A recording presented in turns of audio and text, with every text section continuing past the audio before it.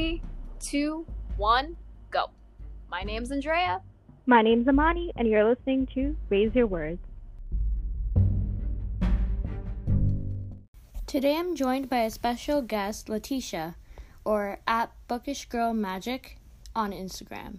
So that's at BOOKISHGIRLMAGIC. Today we'll be talking about Dear Martin and some of our predictions or things that we hope will be in the sequel, Dear Justice, by Nick Stone. Hi, my name's Latesha. Like Amani said, I write the blog Bookish Girl Magic. My blog is focused on books by authors of color, sharing my emotions, thoughts, my experiences with these books. I make it a point to keep all of my reviews or reactions positive. I don't do any sort of rating because it takes so long to write these books, and these authors put their blood, sweat, and tears into their projects, and I feel it's very unfair to place a number or any sort of rating or grade on it. By expressing how I feel about these books, how passionate I feel about them, and the moments that happened with these books, I hope to amplify their voices and help generate more of a buzz around their work, and also to help show the publishing industry how important these books are, the narratives that they're sharing, that it doesn't matter if we have or haven't seen them before, but the fact that all of these children of color get to see themselves in these works. I am a special educator. I work primarily with children of color, and I want these books to be around for them. I want them not just for now, I want them 20, 30 years from now. And I have 2 godchildren who are brown children, and I want these books to be there for them. And my godson, I began sending him children's books, and all of them are centered around children of color, and he now calls it his Brown People Library, and it brings my heart such joy to hear how excited and joyful and how it makes him feel to have these books that the kids look like him. And there are studies that show that kids who grow up with books that look with characters that look like them, they grow up feeling more confident and seen. And so the hope behind my blog is that it brings even more attention to these amazing works. And the blog was created after a conversation with Tiffany D. Jackson, who is the author of Allegedly, Monday's Not Coming, Let Me Hear a Rhyme, and Grown, which is her most recent work, which is amazing, and you should go and get it. And she was speaking to me about how I attend so many events and don't really have an official place outside of Instagram to share these experiences and share my love for books. And so Bookish Girl Magic was born, and it just really deeply excites me to have a place to share my passion and my thoughts, and hopefully finds people who also appreciate like these particular works and feels the same way that I feel about it.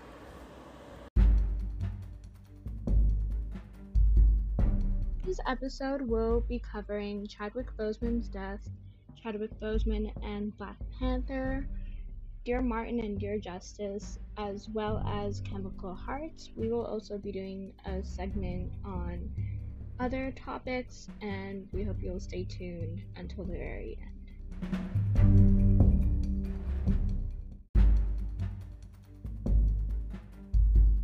We'll be pouring ourselves a cup of chai while we discuss Dear Martin.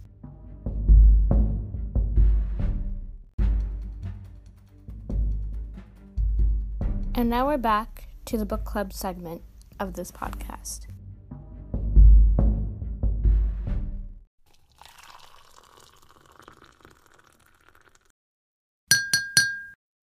Justice McAllister is a good kid, an honor student, and always there to help a friend. But none of that matters to the police officer who just put him in handcuffs. Despite leaving his rough neighborhood behind, he can't escape the scorn of his former peers or the ridicule of his new classmates. Justice looks to the teachings of Dr. Martin Luther King Jr. for answers. But do they hold up anymore? He starts a journal to Dr. King to find out. And then comes the day Justice goes driving with his best friend Manny. Windows rolled down, music turned up, way up, sparking the fury of a white off-duty cop beside them. Words fly, shots are fired, Justice and Manny are caught in the crosshairs. In the media fallout, it's Justice who's under attack.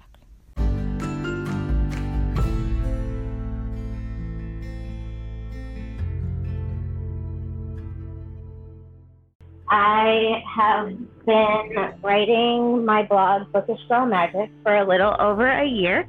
It started from a conversation with an author named Tiffany D. Jackson, who wrote the book, allegedly, Monday's Not Coming, Let Me Hear a Rhyme, and this seems to come out grown.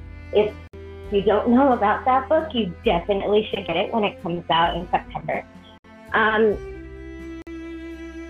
We talked about the fact that I went to a lot of book events, and a lot of authors kind of know me, but I don't have like anything official to kind of move my opinions and my thoughts about books into, and to kind of give me a way in the book community, especially since the only books I read are by authors of color. And I wanted a way to amplify their voices and to show more support in a publishing world that doesn't give them near the amount of due that they deserve. And so I make it a point to pick books that I feel very strongly about, that I really love and really feel should be hyped up more than they should. And I don't write any sort of negative reviews. I don't do any sort of ratings either. I let emotions, my thoughts, and my overall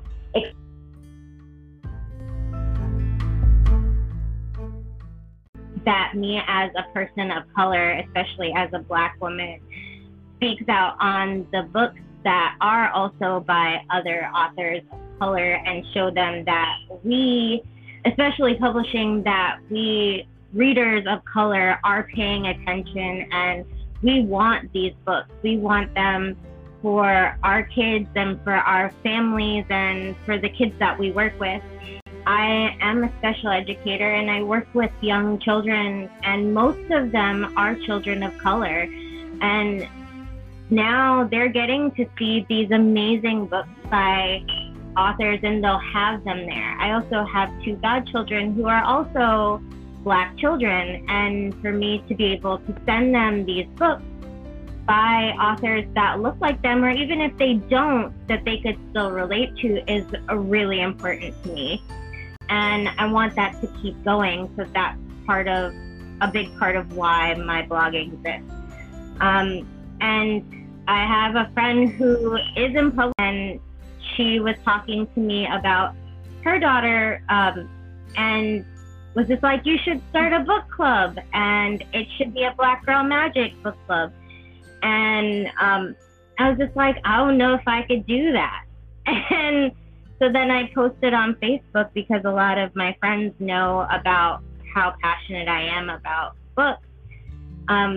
And one of my sorority sisters, I'm a member of Sigma Gamma Rho Sorority Incorporated, she said, oh, but there's hardly any books about Black boys.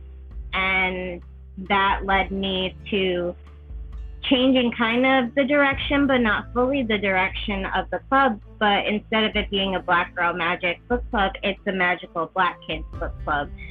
So it was so nice to hear the kids so excited about this book. So it's a very small club, only a few kids. But the point is to get them reading and to have a place to talk about that book.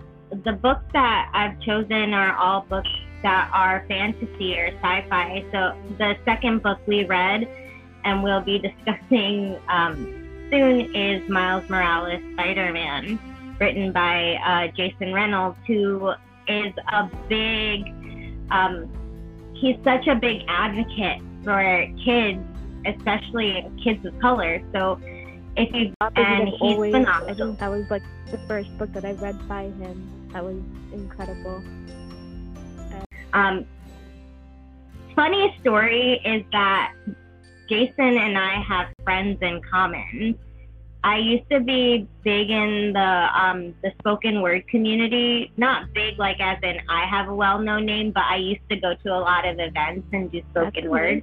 And we have some mutual friends.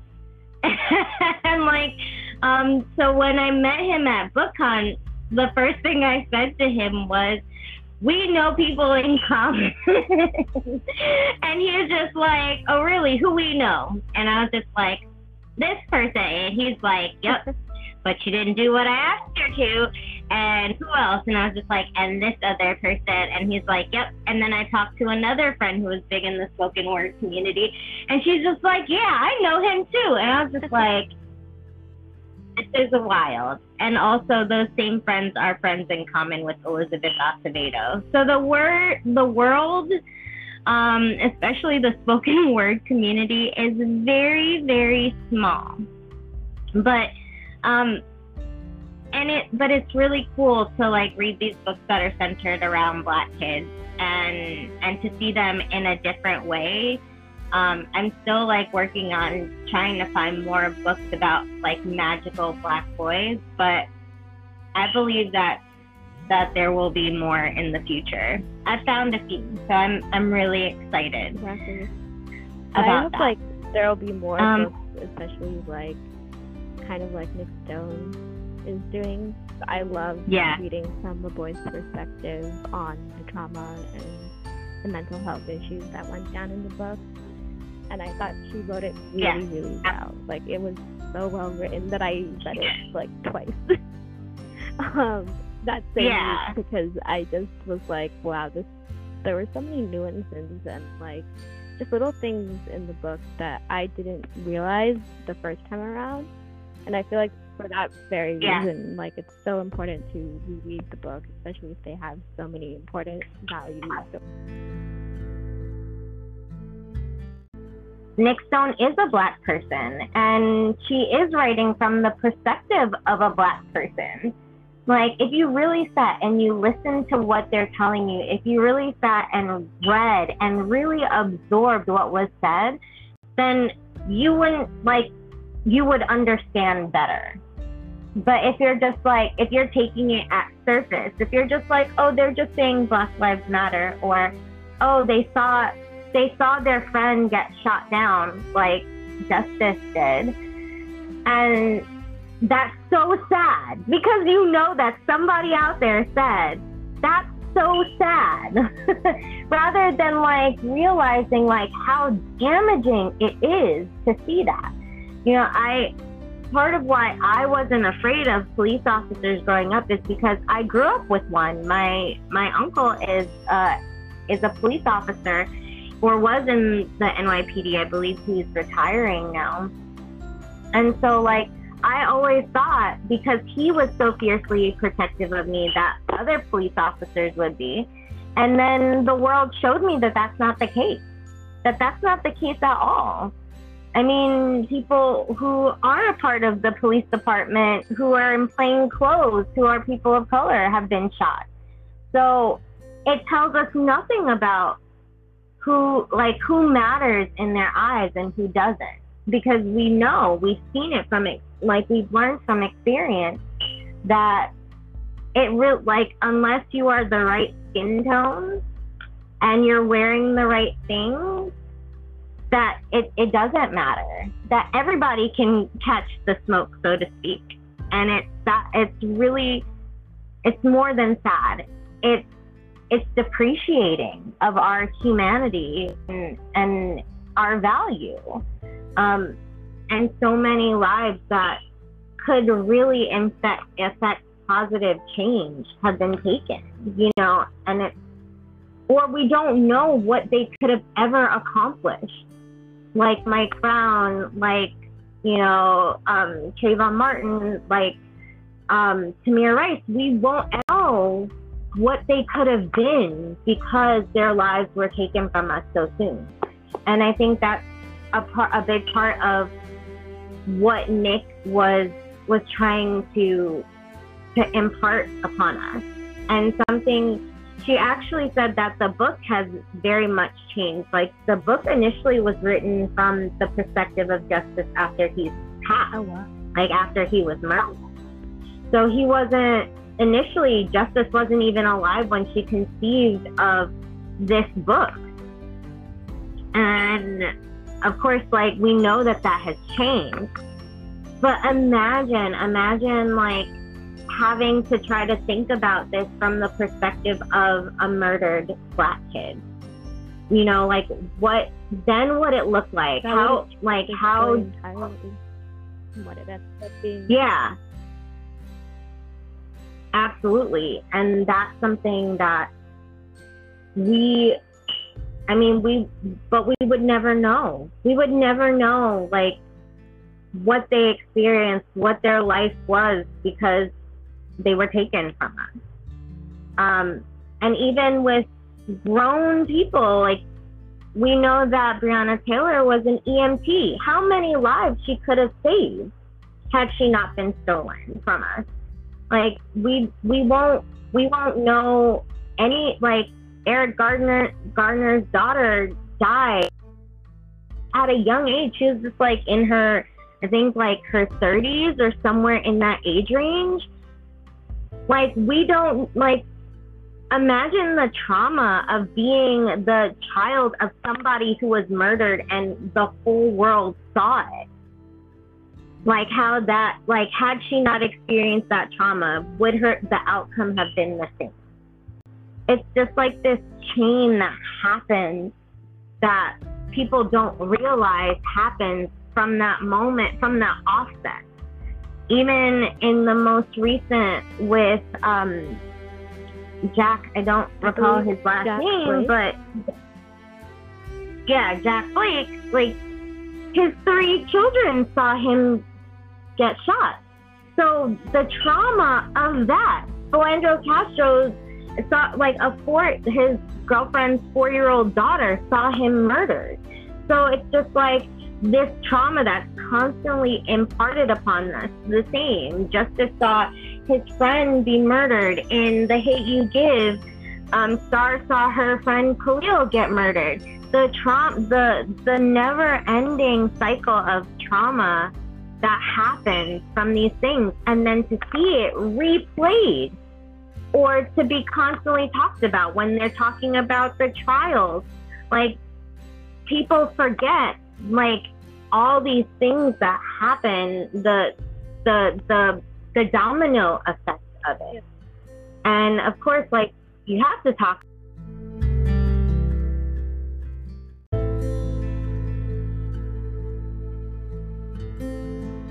People think about what is going on now. They completely omit the kids. They omit teenagers. They omit young children. They act like they don't see things and that they don't internalize them, when it is the farthest thing from the truth. We're seeing this huge uptick that I don't remember as a teenager. I've always clearly known that I'm Black. That's never been a secret to me. But I've never felt the fear of police officers growing up as I do now as a grown woman. And really sad. I mean, I grew up in New York, so I learned even more about racism when I went to undergrad at the University of Alabama, and where I saw the N-word spray painted on one of the stairs of the buildings on the campus, or seeing the Confederate flag waved so blatantly, or going to go visit HBCU campuses and seeing how there are still gates around it, and how it was a necessary measure then, and it's still a necessary measure now, to like try to find these pockets of safety for ourselves, and how kids are really experiencing it now, and how they're trying to speak up for themselves, and like people are not listening. They're just saying, oh, they're kids, they don't understand, or, you know, it doesn't really affect them, but it does. That trauma that happens, it sticks with you. It sticks with you in a way that is not comforting in any way, shape, or form. So when people are telling them or us as a whole to get over it, it's just like, but what is there to get over? Because nothing's changed, like nothing's really changing. You can scream Black Lives Matter all you want, but if you aren't doing the necessary things to be like, yes, they do matter, and we're going to stop this. We're going to... Also, how she touched upon the relations between white and Black people, and how like Justice's mom was very apprehensive towards SJ's dad, and like how she didn't want to shake his hand, and she's just like, I'm not shaking no white man's hand. But that's also a lot of what we experience too, is that we have this deep-seated distrust that isn't recent. It didn't start 50 years ago. It started over 400 years ago. And she didn't have to say that for especially as a person of color, for us to know that that's what she's talking about.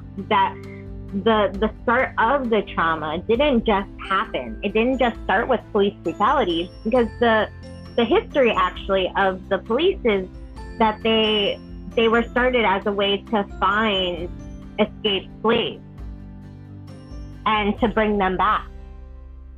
And so, of course, how would you trust something with a history like that, where a set of people are trying to find freedom, but your one and only mission is to make sure that doesn't happen. and then you're kind of continuing that when you say we're sworn to like serve and protect, but then but what are you protecting? Not us. When you end up doing things like this, like shooting an innocent person, or like, but then you bring in Dylan Roof, who just murdered 9 people in a bulletproof vest, and you give him lunch. So all the things that are contradictory of what we've seen and what we know. That's very true.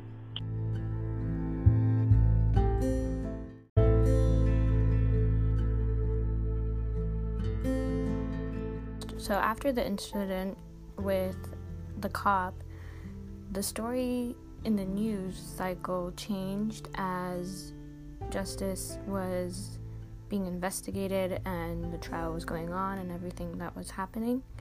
And so it was interesting to see how the headlines changed, whereas Nick Stone could have technically just said, and Justice was feeling miserable about it, but instead she chose to show us how he was feeling, and that was more powerful than had it been the other way.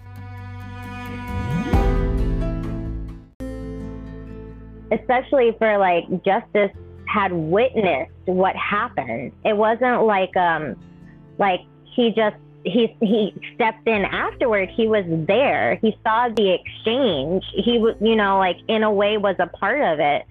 And then, you know, then for it to slowly morph into about like Manny's father, about the officer, like turning the officer into a victim. And it's amazing because that is exactly what happens. It goes from, like it either completely deprecates the character of the victim, and then, or it goes into why the perpetrator, in this case the officer, is the victim. And woe is me, oh my gosh, like I'm being threatened, this is happening, my life is falling apart. But then they don't think about the whole, this is like, but that was your choice. It was your choice to murder somebody. You know you can use force but not make it deadly, but you chose to use deadly force. You chose to let your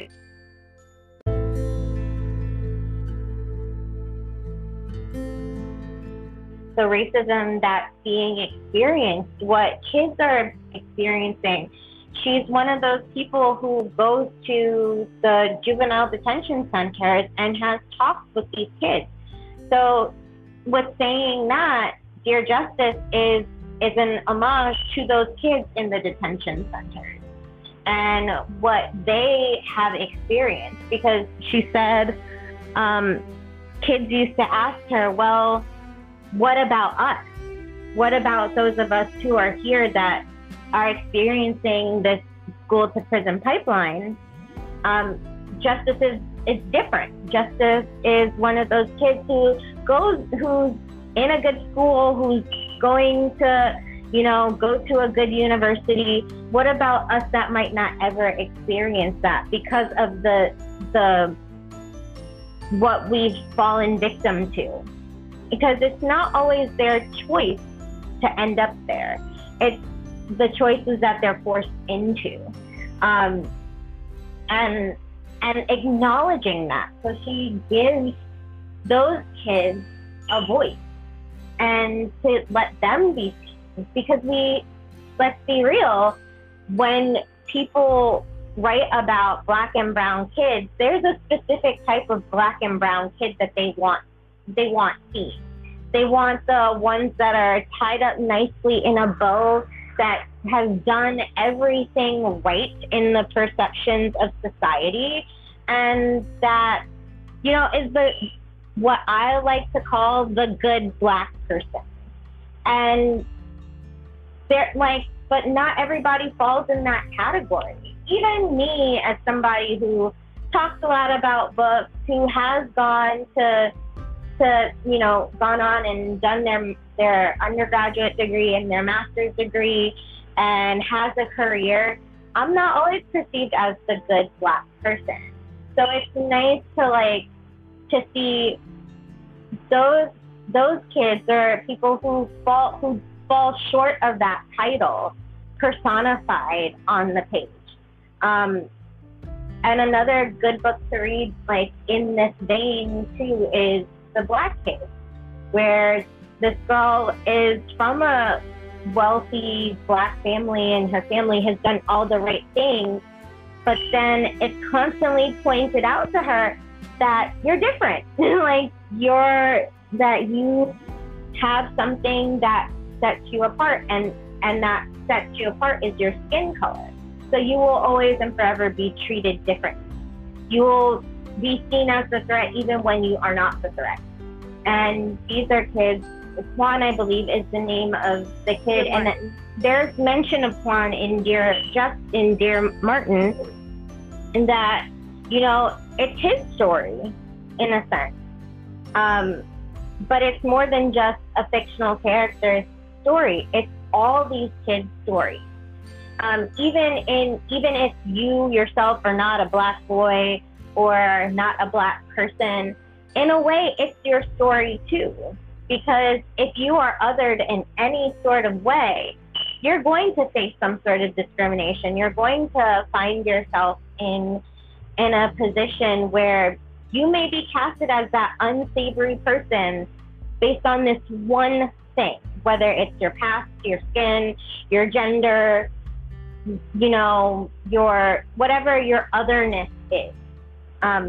So I don't have any predictions about what Dear Justice is or what Dear Justice will look like, but what I am excited about is how different it will be, and how she's continuing to cover the hard things, the things that people don't like to talk about because it's so uncomfortable, because no one likes to be uncomfortable anymore. It's such an inconvenience.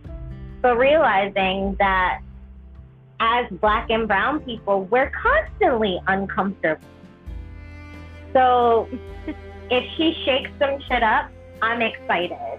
You know, I'm excited for those boys and girls in the detention centers, and even outside of them, for them to see themselves. I'm excited for their stories to be told, for them to have more of a voice than they had before. I'm really excited about that. That's part of the point, is to make these kids feel seen. So I would definitely say, I'm really hoping it has the same sweet ending that Dear Martin had, where it makes you think about things that are going on, and it continues that conversation. So I hope Dear Justice does the same, and by the looks of the summary so far, it's making me really excited for the book. It comes out, if I'm not mistaken, September 29th, so that's next month, and by the time you're listening to this, it might be maybe a few weeks before the podcast airs, before the book is released. So definitely keep an eye out for that if you liked our discussion, and feel free to check it out. And also check out the Black Kids.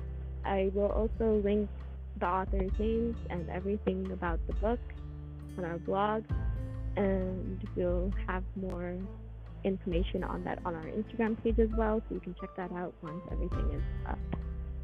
Thank you so much for joining me today, Latesha. It was so nice to get to know you, especially since we've had so many offline conversations on Instagram, as I was kind of new to the whole Bookstagram community this summer.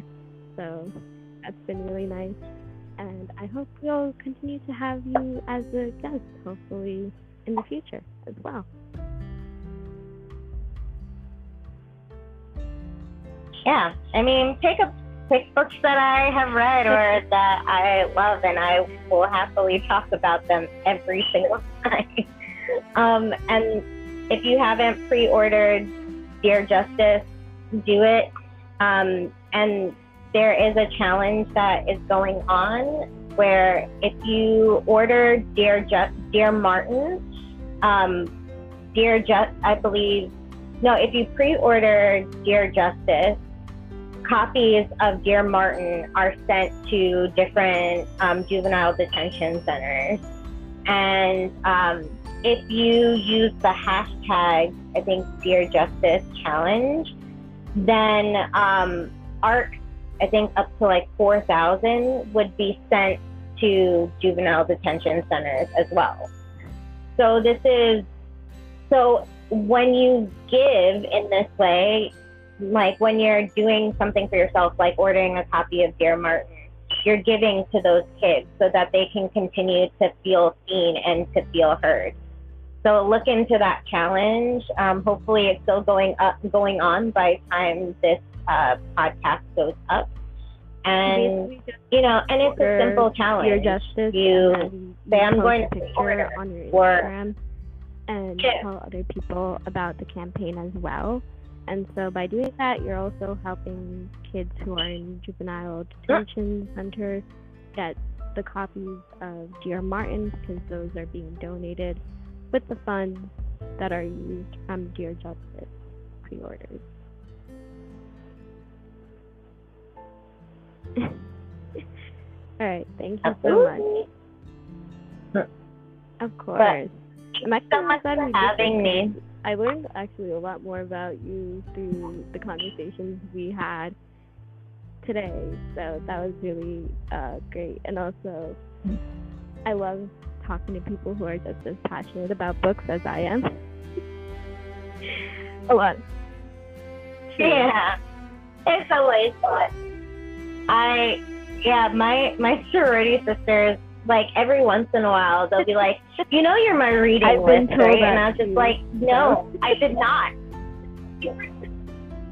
Thank you for telling me now. Now, can you, like, go and click on my blog and, like, or follow me on Instagram? I actually don't know if you've heard of this book, but there's this book called Once Upon an Eid. It's by 15 other Muslim authors, and it's an own voices book. So I was mind blown by each of the characters and the stories in the book. So it's a children's book, but honestly, as an adult, like, I enjoyed it as well. And I was like, yeah, we need to stop telling people you can only read like one genre or like one type of book, because honestly, there's so many life lessons in all sorts of books, and that should be a normal thing. Amen.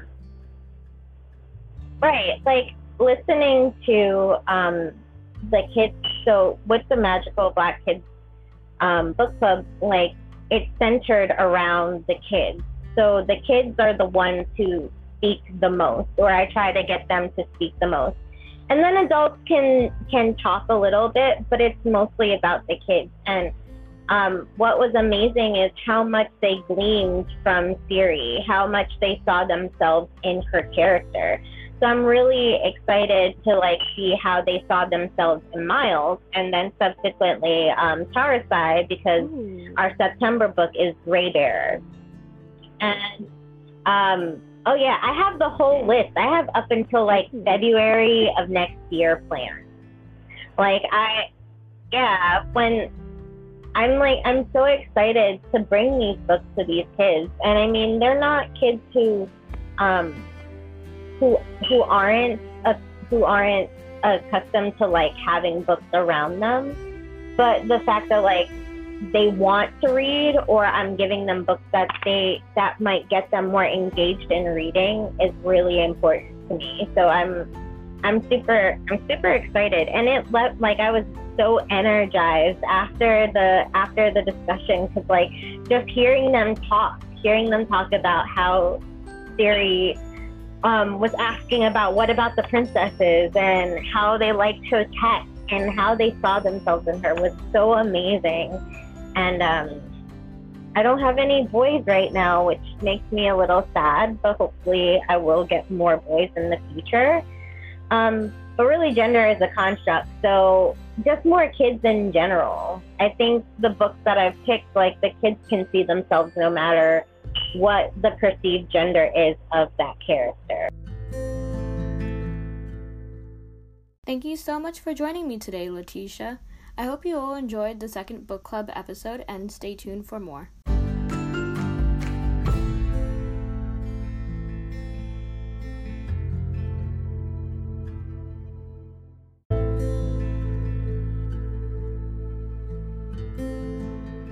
Earlier this month, we lost Chadwick Boseman to his battle with cancer. Today, Ali and I are going to be discussing some of our favorite Black Panther moments. Did any particular scenes stick out to you while watching Black Panther? Well, for starters, like, Black Panther actually appeared, like, before that movie. He had like a brief little spot in Captain America: Civil War, and honestly, I saw, like, the scene, where he first appeared in his suit and he started fighting everyone, and, like, he was actually, like, almost overpowering Captain America. Like, I just thought to myself, like, wow, that's actually a really cool scene. It also got to show that, like, capable of, like, there was just more to him just to immense power, because, like, I see revenge just consumed you, and I'm through letting it consume me. Like, that kind of shows, like, he really did mature a lot. The way he felt about what happened to Sai, because he saw his father as, like, this perfect man who could do no wrong, but then he realized, he committed something really bad.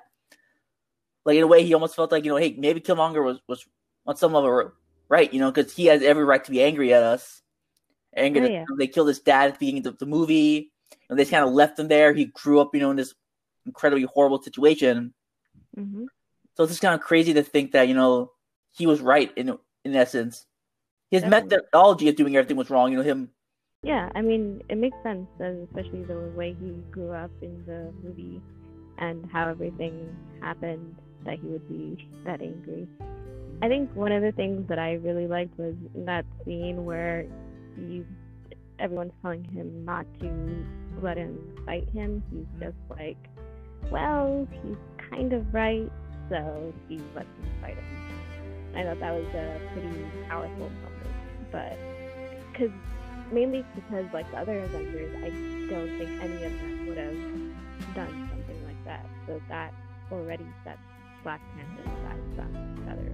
Yeah, the only other thing I will kind of say though is like people think, oh, he beat him in a fair fight, but like Killmonger used weapons though, so like I don't really know if I call that a fair fight.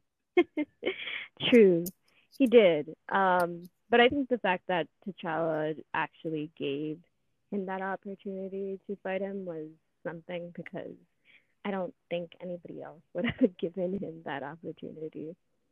And that, granted, he did give him that opportunity only because he knew who he was. Mm-hmm. But I felt like that was something like we haven't seen. I don't think Tony Stark would have done. I don't think Steve would have done. Like none of the Avengers would have done that, despite how righteous they are, or I guess self-righteous. So. Yeah, and also like after like T'Challa and Killmonger fought, like he took him up to see that sunset for the first time. Like I don't think any of the other characters would have done that either. Because like he still had that sense of compassion in him, while the other characters like they may have like said something to him. Like I don't think they would have taken the time to actually bring him up to see that sunset. Oh yeah. And then, like, I loved how they also had a great mix of humor in the movie as well, like, despite all the dark moments that happened. Like, the Shuri and T'Challa moments, that was very entertaining. Yeah, and that whole beginning thing at the beginning where, like, that guard was like, don't freeze, don't freeze, don't freeze. Oh, he froze like a deer in the headlights. I also love the fact where T'Challa's like, oh, you're coming to like the ceremony tomorrow, and she just gives him the middle finger, and I'm like, yep, that's sibling rivalry right there. Yeah, that was actually a pretty funny scene, honestly. Like, there isn't really a character in that show I don't like. I mean, in that movie I don't like. What was it? Who was it?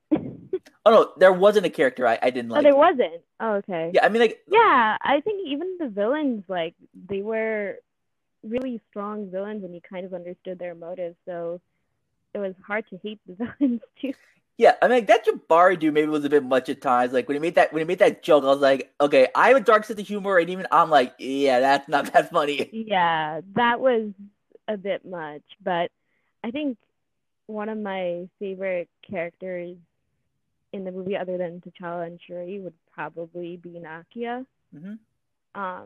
Mainly because I loved how like strong she was despite everything that just kind of happened, and the fact that she was T'Challa's ex, but they had a pretty amicable relationship. I thought that was also interesting. That's not something you see a lot in movies or shows, or even superhero shows, that the character has an amicable, I guess, relationship with his ex, which is really entertaining and interesting. Yeah, because like someone like Tony Stark, for example, he would never have that, considering all the people he's pissed off in his life. That is very true. Tony's a whole other story. I was actually really surprised that Tony and T'Challa get along pretty well in, like, I think it was Endgame or something. So that was another interesting aspect. To be fair, like, they were getting along prior to that, because keep in mind, they were on the same side in Civil War. They were on the same side. True. And then, like, the other thing is, I think I originally thought that Tony and T'Challa's relationship would be pretty similar to Tony and Doctor Strange's relationship, which was hilarious. But I guess it would be too redundant to have him, I guess, go head to head with every Avenger that he meets. Yeah, but like, I guess like on some level, they're also kind of like both. When they both find out that Bucky Barnes was in a sense responsible for the deaths of both their fathers, I guess they kind of had that in common. Oh yeah, that was an intense one. But also, sadly, not too surprising since Bucky wasn't even in his right mind when he did all of that. So. Oh yeah, no, like that is true. But I would say, what was like some of your? I mean, I know this is probably going to be a harder question, but what was some of your like least favorite scenes in Black Panther?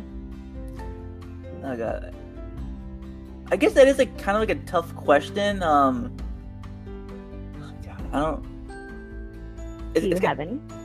I mean, honestly, like, I don't really think there's any like one particular scene I didn't really like. I mean, I guess like the only thing I didn't really like was like, I guess all this the yelling and chanting. I was just like, oh god, they have to do this every time they do something big. Like, I get it and all, but it's like, I get that's supposed to be a sense of pride and all, but I'm just sitting there like, okay, cool, I guess. Like, the first couple of times it was kind of cool, but then after a while, I was just like, oh dear lord. Because they don't just do it in that movie, they do it in every movie where, like, you know, like, Wakanda makes a big appearance. But, like, that's just a me thing. True. I also really liked the world and everything, but I also agree with you on that part. That part was a little bit, it kind of took me out of the story a few minutes. Mm-hmm. But, like, the rest of it, I don't think, like, in terms of characters and plot-wise, it was probably one of the better Marvel movies out there, actually. Because there wasn't a single scene where I was like, I'm bored. I mean, like, yeah, honestly, I think, like, for someone like me, though, like, considering the history that I have with the Marvel films, like, I usually almost always like the Marvel films. Like, it's very rare for me to dislike a Marvel film. Like, there's only maybe, like, one Marvel film I don't really think will be that good. Which one is that? Captain Marvel. Oh, yeah. You than that. Which I know is probably a very unpopular opinion because a lot of people apparently like her, but I don't know. I tried watching the movie and I just gave up halfway through. But also, yeah, one thing I will say is, like, I think actually the only when you asked me the characters I disliked, I think the Border Chat guy, he was like, I don't know, I just felt like he was just kind of an ass the whole time. Like, oh yeah. Even like before he betrayed them, he was still kind of an ass, and I'm like, just dude, like, he tried his like, granted, he didn't see the fights, he didn't see what happened, you know, when they were in Korea, but it's like, dude, he tried. Yeah, that guy was interesting, but I think it was also interesting because I think the first time I watched it, I didn't see that one coming, but like knowing what was going to happen, I was just like, this character is the worst. Yeah, he is just such an ass. I didn't like how, I felt like there should have been a little more to his story for his reason to like betray or whatever, but I don't know. I felt like that scene was kind of rushed in terms of him betraying them. But I guess, I mean, not all betrayals have to be portrayed in smooth fashion, but I just thought it would have been a nicer touch. Definitely. And I think also another thing that they probably showed us like one of the earlier films, but like I think he had like some personal like animosity towards Ulysses Claude, and like I just kind of like forgot why. Like, because I'm guessing like during like one of his attacks or something, he killed members of his tribe or something like that. Because it kind of seemed to me like out of everyone, like he had like a bit more animosity towards him than like, you know, some of the other people. Oh yeah, I did notice that as well, especially since he was the first one running towards T'Challa when all that happened towards the like latter part of his movie. Mm-hmm. So that definitely was something. And then I have to say, like, although like Chadwick Boseman, obviously, like, he was one of the best. He was probably the only person I could see for Black Panther. Like, I can't picture anybody else playing him. But, I don't know. Yes, same. Like, it would be like if they brought back someone else besides Robert Downey Jr. as Iron Man. It's like, I just can't see anyone other than him. Exactly. Like, you know, even the guy that he based his performance off of, Elon Musk, I just can't see anyone else. Yeah, I mean, because they just embody their characters so well that it's like, how would anyone else play that role after them? Like, I could see maybe them saying that Shuri will be the next Black Panther, and I would be for that. But I think if they were to try to have another character play Black Panther, that would probably not be the best direction to go in, considering the huge fan base. Yeah, and like, it's like I heard it's like I remember one time I saw someone make a post saying, yeah, they would like Zuri to do it, but like I think I also heard another person say that they would be happy if they use like one of like the Infinity Stones to bring back Killmonger as a good person. And I'm like, yeah, that could work, but honestly, I don't think. But considering what he did to the people, I'm not entirely sure that that'll be a good idea. Yeah, that and then, would probably have its own consequences too. Yeah, and then like back. The only other person I can maybe see is them doing the M'Baku guy. But oh yeah. Yeah, and also like same thing with Killmonger too, because like there's like that girl he was in a relationship with. I mean, sort of, because like he didn't really care much about her apparently. But they could have maybe shown a bit more of that, because he still killed her. That is also true. That was a very interesting scene because it's kind of graphic, but I was also like, well, I guess it goes to show that he has no heart, and that's what they're trying to show. So, like, all right.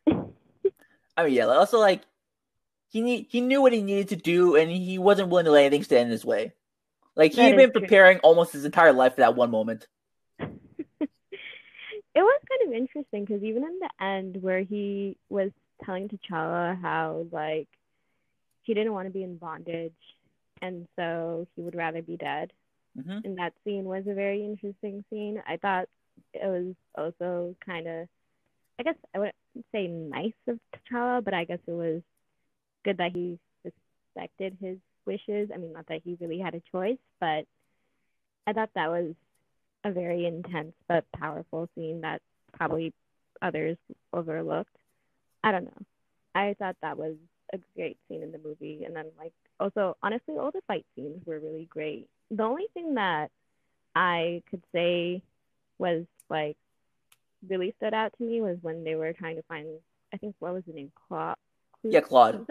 Or Claude. Yeah, Claude in the casino. Claude. Yeah. So that scene was probably one of my favorites, especially with the getaway cars and everything like that. Oh yeah, that whole scene where like Zoro was like driving the car, but like, she was like still in Wakanda. Like I thought that whole thing was like really cool. You know, it's a real tragedy what happened to Chadwick Boseman. And yeah, and I think another really sad thing too was like apparently like I think there was like some video of him earlier before his death, and, like he was looking really skinny, and just the fact that like a bunch of people were saying nasty things about him, like potentially being addicted to drugs and all. It's like you don't know what someone's going through at the time. Like the people were just so quick to judge him, so it's like, oh, god damn, it's a shame. Yeah, and this was even before like everything was released. I mean, no one knew that.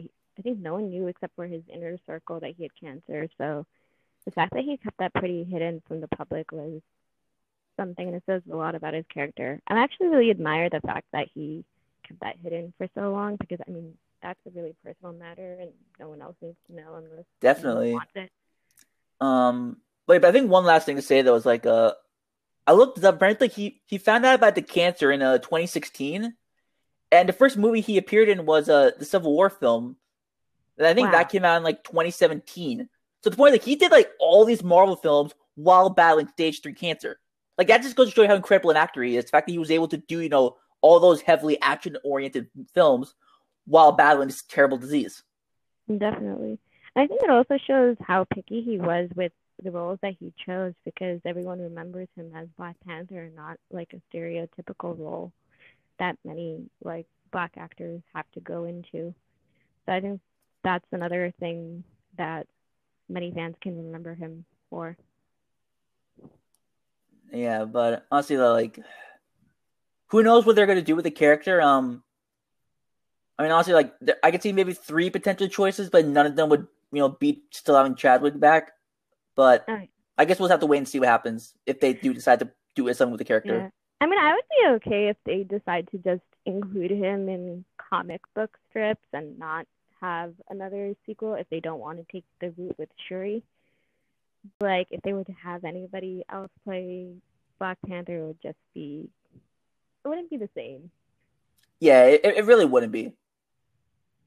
All right. Well, thank you so much for coming on the show, Ali. Thank you for having me. Of course.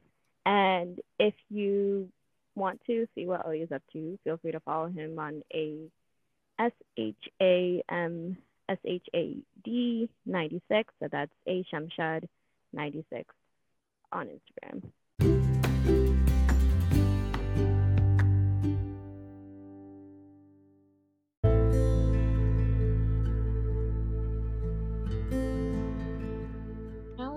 word from our sponsors before moving on to Chemical Hearts.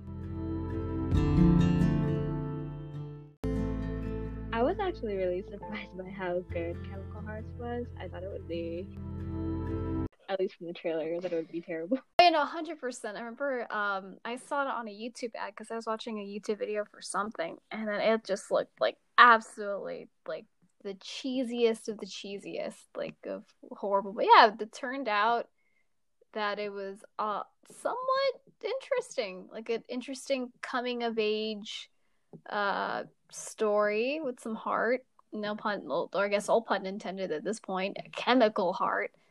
It also got some pretty big actors, of course. Let me pull up the cast again because I guess by accident I deleted the tab. I got it. Reinhardt and Austin Abrams. And Austin Abrams is from Euphoria. Lily Reinhardt, as everyone knows, is from Riverdale. Yep. So it was actually kind of cool to see these two together in a movie because, I don't know, I guess I didn't really picture it as something that I would have, I guess, like, I don't know, I didn't picture them being in a movie together, but it actually turned out really well. Like, I was really impressed with, like, Lily Reinhardt's acting, especially, well, if you used to watch Riverdale, you'll know how much it sucks. Whereas I feel like that's completely, like, the writer's fault or the director's fault even. It's not even the actors at this point. But as far as, like, Euphoria is pretty amazing. So it was definitely interesting to see both of those actors, or actors and actresses. Actors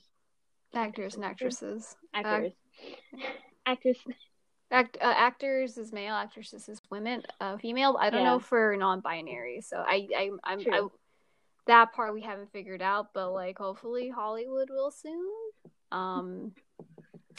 To see them in the way that he felt and the characters felt, although like we haven't been in school in like 4 or 5-ish years, I don't remember. It's been a long time. It's been a while. It's been a while. Feelings and all the like on your mind and everything. I just forgot about that. I was like, oh god, no wonder I was so stressed out during like those like years in high school. And you're like, oh thank god I don't have to go through that pain again.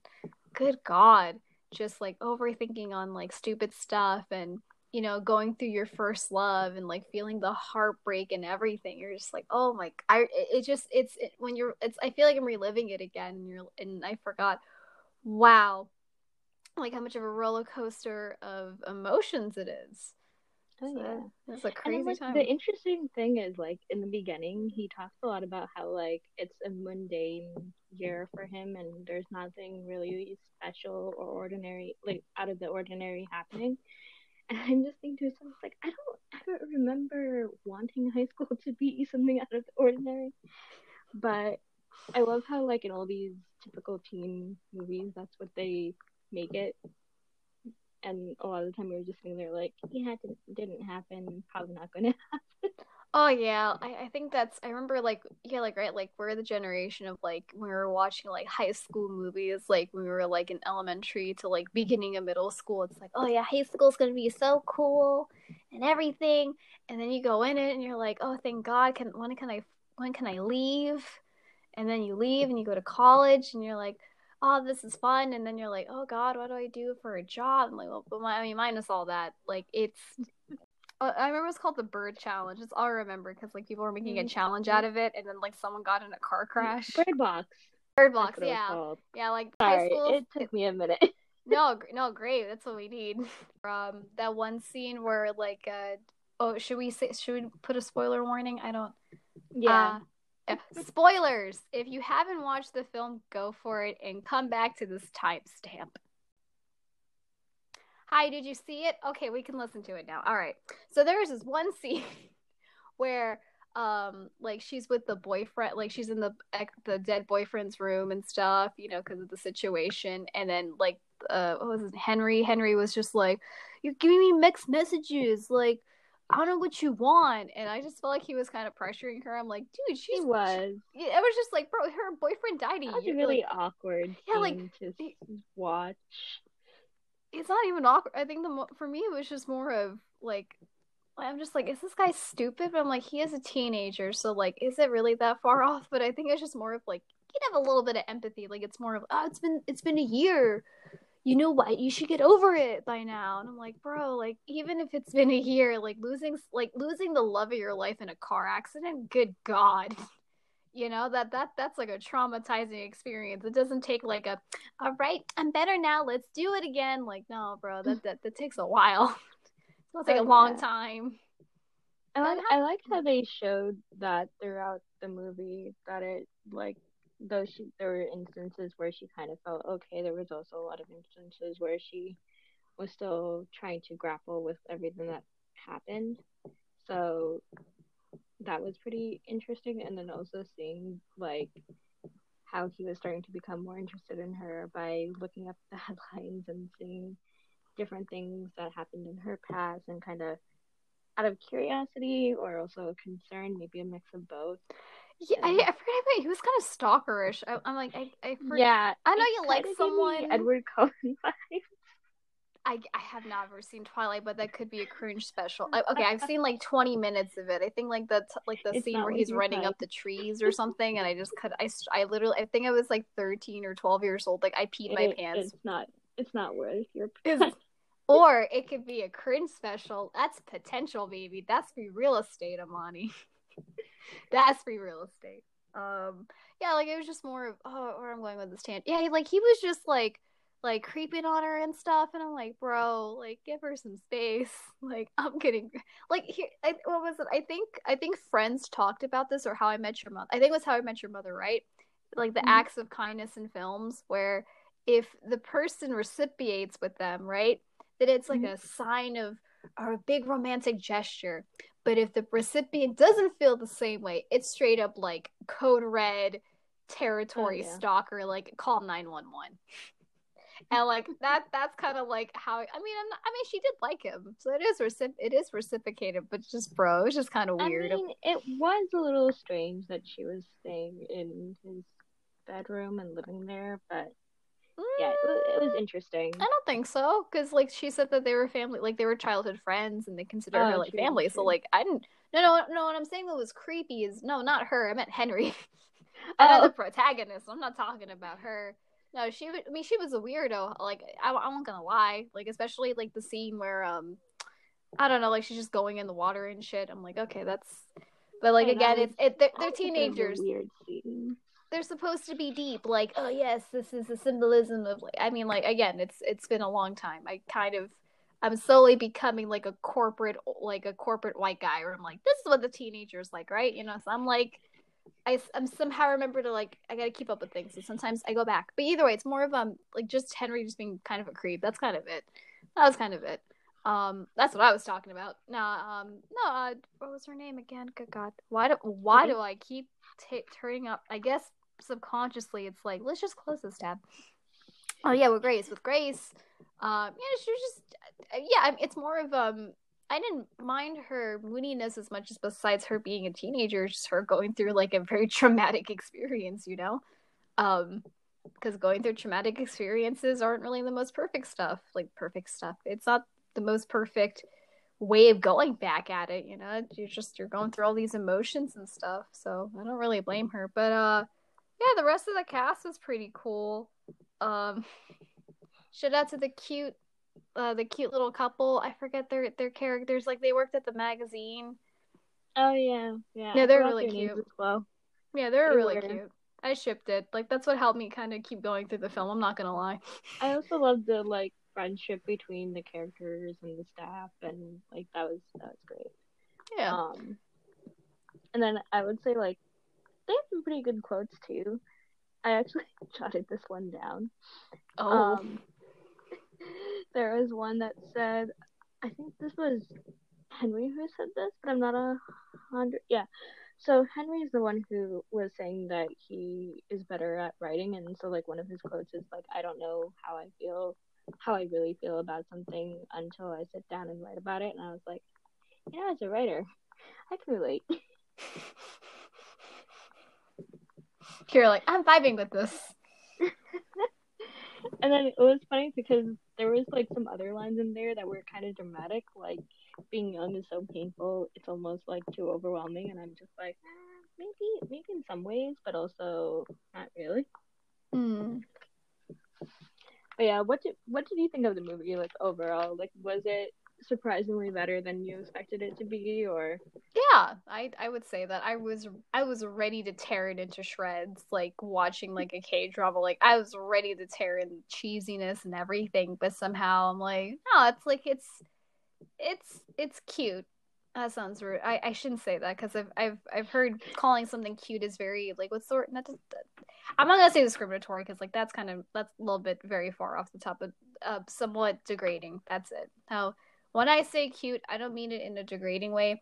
I mean it in a very like fluffy, like endearing. Like oh, like this is something like it actually reminded me of the yeah, it's like cute. But again, is I guess maybe in my past when I say cute, people are like, oh, how could you? And I'm like, oh, come on. Like I'm sensitive, but like you're being a little bit over the top. I'm the queen of sensitivity. It's more of like it reminds me of like the perks of being a wallflower, sort of cute, just sort of like the coming of age, sort of like the realistic touches it has, but also kind of being like a fluffy sort of Saturday morning like cartoon at the same time. So touching on teenage and mature subjects, but also like keeping it kind of like fluffy and edible. There you go, edible, digestible. Yeah. So she's the writer, and I'm kidding. In more of a digestible, entertaining way is the best way I could really describe it. Or I don't know, would you say fair agree with my comparison to it of being like on the lines of like the perks of being a wallflower, like on that? Because you probably remember the film more than I can. Actually, I thought of The Fault in Our Stars more so than the perks. Oh yeah, you did say that. Why is that? I don't know. I feel like with all the monologues that happened, I was like, this kind of resembles that. And then also like the dynamics between the characters kind of resembled each other a little bit. I mean, minus the different scenarios that occurred. So I would say it had some Fault in Our Stars vibes, and then it also had like its own twist to it. So like that was, I guess, a little bit more, I guess I'd say refreshing in a way. And like I really like that because like we hope you enjoyed today's segment on Raise Your Words. Stay tuned for more. Don't forget to like, subscribe, and rate us on Apple Podcasts or whenever you're listening it from.